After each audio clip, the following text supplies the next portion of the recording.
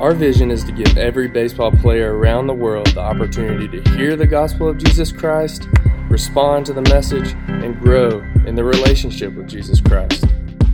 Everyone who competes in the games goes into strict training. They do it to get a crown that will not last, but we do it to get a crown that will last forever. This is the Training for an Eternal Crown podcast with Full Count Ministries. Welcome to the fourth episode of this series in 1st and 2nd Peter, where we're diving into 1 Peter chapter 4. Carter Reese here, and I'm the Director of Resources at Full Count Ministries, and I've invited Chad Hutton, the pastor of City of Refuge Church, to take us through 1st and 2nd Peter, and he's teaching us a chapter a week. And this is an 8-week study, and we're approaching the halfway point together. He has done a phenomenal job on the first 3 chapters, so go listen to those if you haven't at some point, or even first before you jump in here. But let me remind you that this is supplemental material to the book study we're going through together, so I encourage you to go pick that up on our website or in the app. I'm so glad you're here today. You're going to really enjoy this passionate message from Chad today. Let's open our hearts and minds to the scripture today in this teaching. I know it's going to bless you. Here is Chad Hutton on 1 Peter chapter 4 on the Training for an Eternal Crown podcast.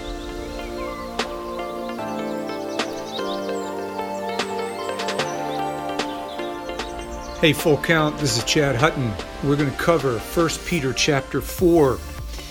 Remember, Peter is one of the disciples of Christ. He was a brash, loudmouth fisherman, and Jesus came out of heaven onto the earth, got into Peter's boat, did a miracle catch of fish, and said, "Come follow me, I'm going to make you a fisher of men, a fisher of people."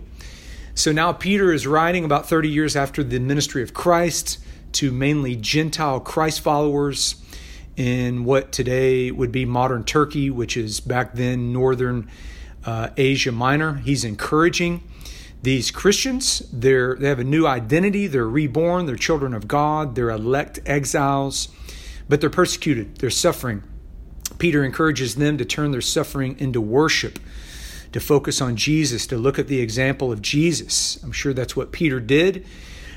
Every time he faced a moment where he could deny Christ, betray Christ, turn against Christ, he turned it into a moment of worship, and he's encouraging them to do so. So now in chapter 4, Peter is telling them to base the example of their Christian walk on Christ himself. So nobody said that following Christ was going to be easy. In fact, Christ himself, he got crucified in his life, and he, way before the crucifixion, was telling his followers that following him would be like daily taking up their cross, which is interesting because none of them could ever fathom. They didn't have a category in their mind to even think he actually literally was going to be crucified. They just knew that the Romans crucified people every single day. So they thought he was using an illustration that was kind of hypothetical to following him. It would be like suffering. It'd be difficult. It'd be like walking up a hill with your crossbeam and getting nailed to it. But Jesus was being literal. He was being serious, at least about himself. He's basically saying, hey, you following me is going to be difficult. It's not going to be easy, and possibly you may die for it. Jesus died for it, but most of us are not going to die for Christ. We're not going to be martyred. But really, it's not about that one day that Jesus was crucified, although that secures our salvation, and he was resurrected, and he took the wrath of the Father upon him, our sin upon him. But look at how he lived every single day leading up to that moment. So Peter is encouraging these Christians, and he's encouraging us. This is the word of God. He's saying it's not going to be easy. Now, there's a lot of people right now in the 21st century in other countries. They live in a situation where it's not popular to be a Christian. You may lose your life. You may go to prison. You may experience harm, threats, physical assault. The Christ followers in the first century in Asia Minor, they were being persecuted. They were suffering, maybe not being martyred left and right yet, but they certainly were beginning to experience some difficulty. And Peter's reminded them, hey, stay the course. Keep your focus on Jesus. And he says that one of the prime ways that you're going to suffer is by refusing to sin and by accepting potential persecution. This is a battle of the mind. Sometimes it's going to be both. They're going to be persecuted, and in the middle of persecution, their instinctive response is going to want to blow up on those people, to fight back. But they got to refuse to sin against people that are persecuting them. In our daily walk, every day we're tempted to sin. One way to suffer for Christ is to refuse that sin. When we look at this is a battle of the mind. We've got to equip our mind with God's word and be full of his Holy Spirit. Peter says that if you're willing to suffer for Christ, you lose your desire to sin.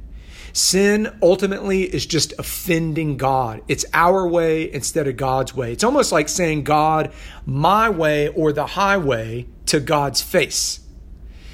But Peter's saying when we're willing to say to God, your way is the highway, and I'm going to forfeit my way, then we are willing to suffer for Christ and we don't desire to offend him. We don't desire to sin.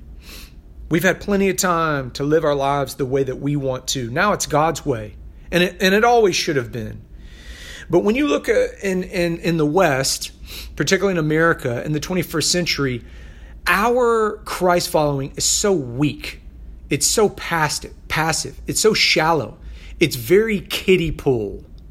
It's not even adult swimming pool or the deep end. It's just like we're all slopping around in the kiddie pool, and we call this Christianity. And that's really weak. I mean, I know the kiddie pool is shallow literally, but this is metaphorically, figuratively, spiritually weak. Many times we're afraid somebody could come into our home and steal our stuff. Well, one problem with that is we've got insurance. Somebody steals our stuff, insurance is going to pay for it. Even if we didn't have insurance, we'll probably just go buy something else. And half the things in our house we're trying to get rid of anyway. So if somebody steals it, saves us a trip to Goodwill. Does it not? But you know what we should really be concerned about is we're afraid not so much somebody come in and steal our stuff, especially for our faith. We're afraid somebody will steal our time. They will steal our convenience. They will steal our comfort. And why do we fear that? Because there's no insurance for that. You can't get that back. Somebody takes your time, takes your convenience, takes your comfort today. You can't get that back tomorrow. You can't buy it back. There's no insurance for it. But we are called to give our time to the Lord, to give our convenience to the Lord, to give our comfort to the Lord. That is one way we can suffer for him, by representing him in our own home. It's God's time now. It's not our time. So Peter goes in verse 4, chapter 4. What happens when we live for the Lord? We suffer by taking up our cross daily, by refusing to sin, being willing to be persecuted, and our friends and our family and our coworkers, they don't get it. They don't understand why we don't party like we used to. We don't talk like we used to.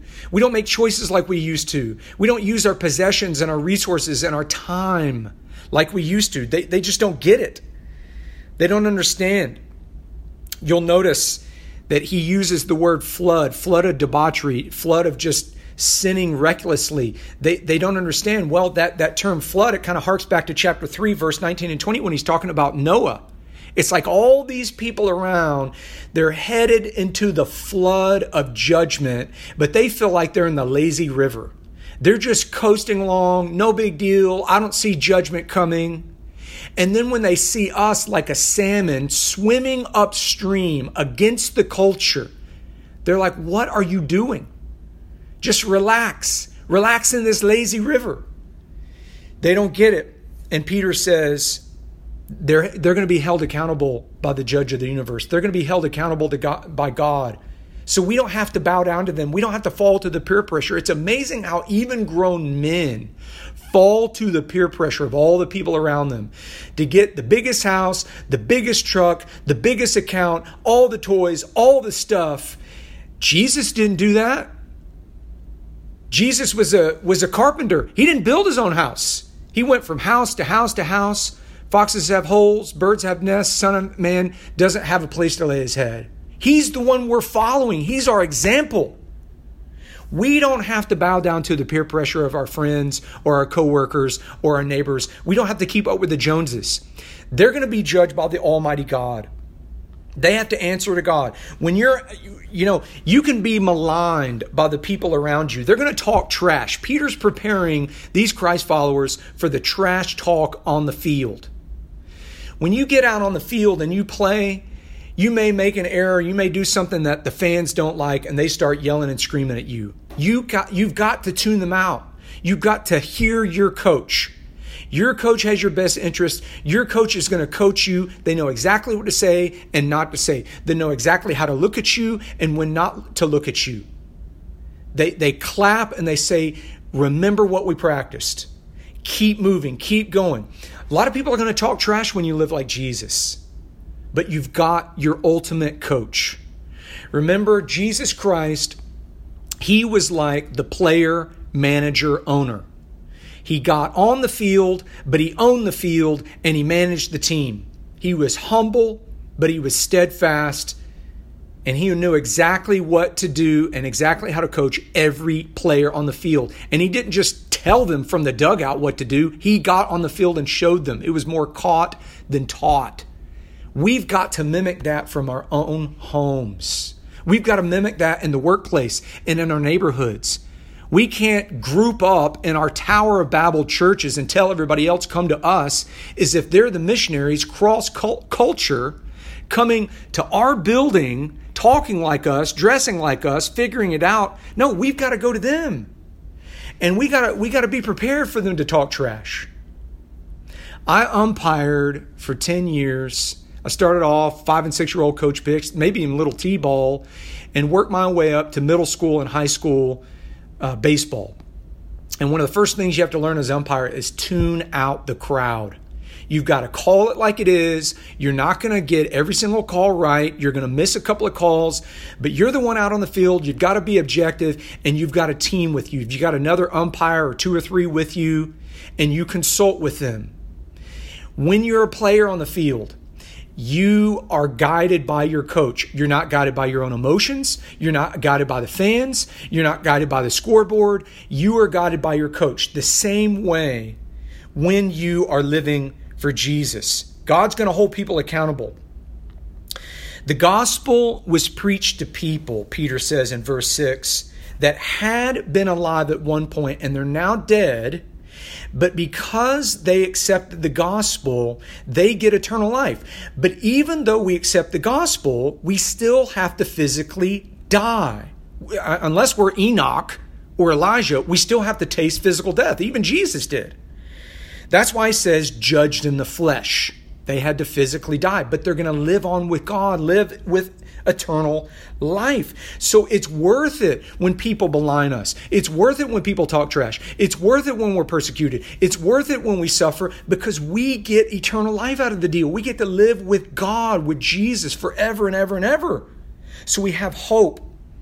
And because the end is nearer than it was yesterday, we've got to live like it. We've got to live our status out and live out eternity now. When we get together with the other players on our team, our brothers and sisters in Christ, when we're in the corporate worship time, when we're in a small group time, when we're meeting in a D group, 1-on-4, 1-on-2, 1-on-1, we got to so love worshiping with our brothers and sisters in Christ that we don't want it to end. You know why? Because it's going to be like that in eternity. It's never going to end. We're going to be with our brothers and sisters in Christ side by side worshiping. That's why when we get together with them, we should not want it to end. We should not be looking at our watch, looking at our phone, thinking, oh, I'm hungry. I can't wait to go to lunch. I can't wait to break this meeting and go somewhere else and be with somebody else. The best thing to do is to worship with our brothers and sisters in Christ. We're going to be doing that for all of eternity. So we have to live like it now, as if eternity is happening right now. That means we've got to control our mind, control our attitude, control ourselves by the Word of God, by the Spirit of God, and that includes suffering. You're driving down the road, somebody cuts you off in traffic, and you want to say things that make a Boston fisherman blush. Well, you know what? Being cut off in traffic, that's not suffering. That's not persecution. That person cuts you off in traffic. They don't even know they did it. They're driving. They don't even know you exist. And then you tail them for miles and miles and miles, missing your exit, saying all kinds of crazy things. What Peter's saying, true suffering means that you don't get to say what you want to say and do whatever you want to do. You know why? Because God owns your tongue. God owns your body. God owns your mind. God owns your psychology. Your thoughts are for God, not you. So you respond back with self-control.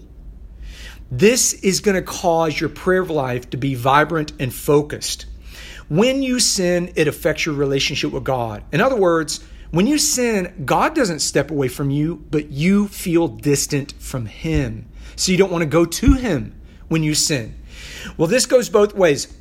When you have a vibrant prayer life, depending on God with all you got, relying on God, throwing yourself at the cross, you don't want to sin. Like he said, like Peter said, you're done with sin. You lose the desire to offend God.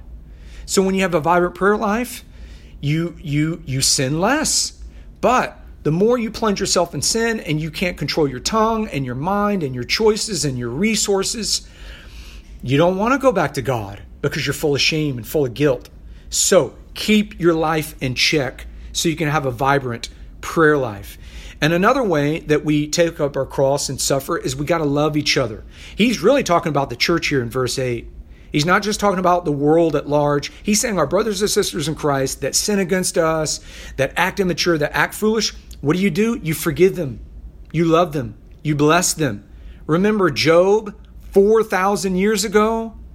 A contemporary of Abraham 2,000 years before Christ? What did he do at the end after all his friends had said all this stupid, foolish stuff? He prayed for them. He blessed them.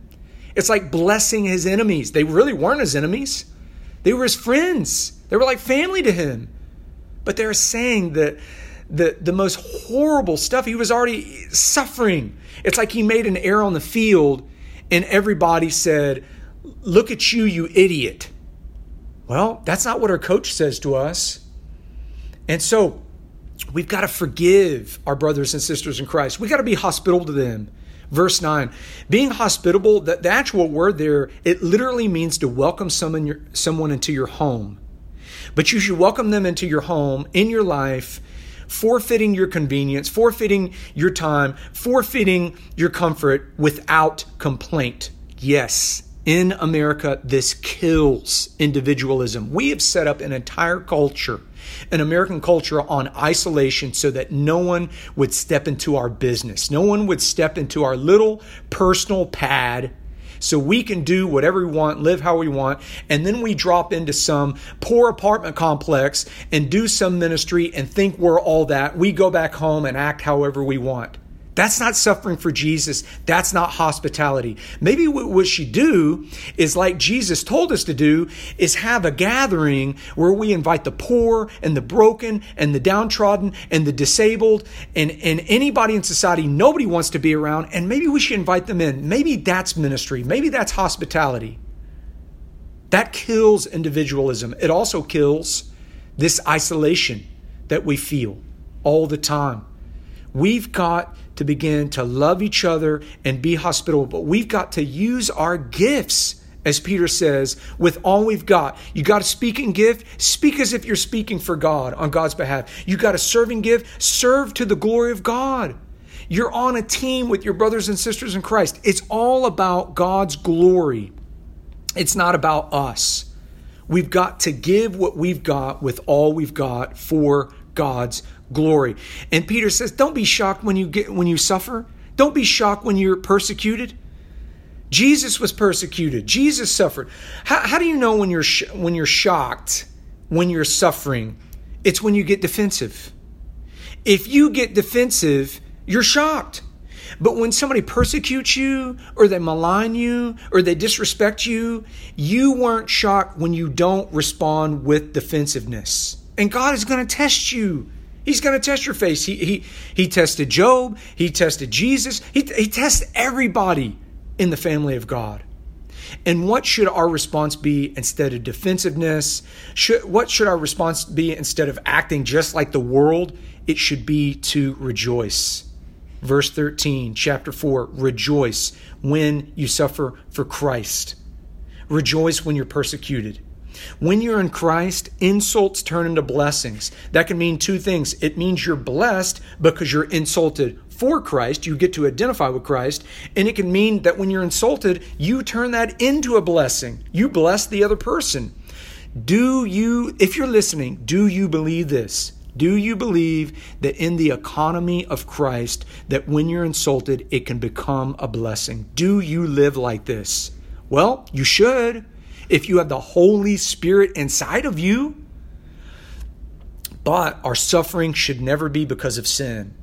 We should not experience suffering because of sin. If we sin and we suffer, we should be ashamed if we're complaining about that. But there's no shame and suffering for Christ. God is purifying His church. He's purifying His bride.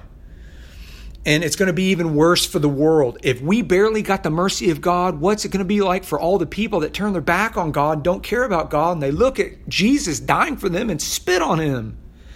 Peter quotes from Old Testament, Proverbs 11:31. We've got to accept God's purifying effect. Being a disciple of Christ takes discipline. Yes, you see that word discipline in the word discipline. You practice like you play. If you don't practice, you're not going to be in the playoffs. It's like practice. Yes, Iverson, we've got to practice. Playoffs. Yes, Jim Mora, that's right. We've got to have a vision for the playoffs.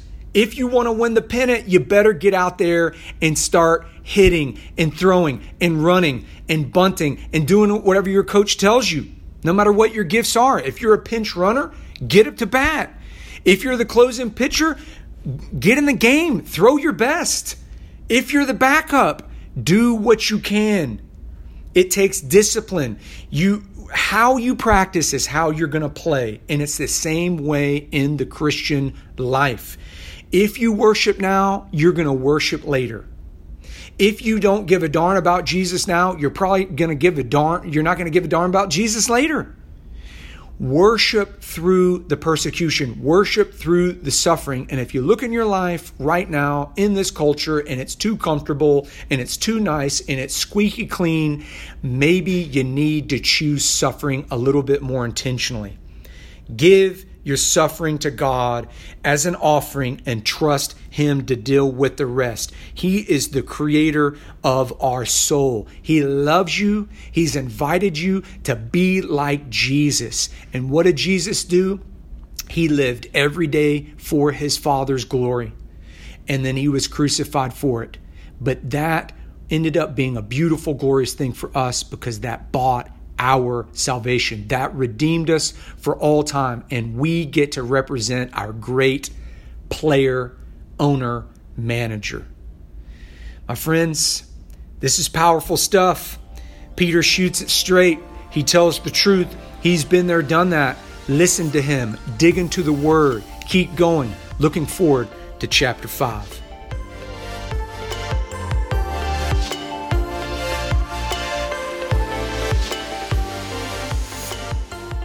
Great message today, Chad. Thank you for serving in the ministry and sharing your heart on 1 Peter 4. Thanks for tuning in. Hope you have some takeaways that you can apply this week and into your life. I know I do. Like Chad, I'm looking forward to 1 Peter 5 and the conclusion to 1 Peter. Hope you all have a good week. See you next time, and God bless.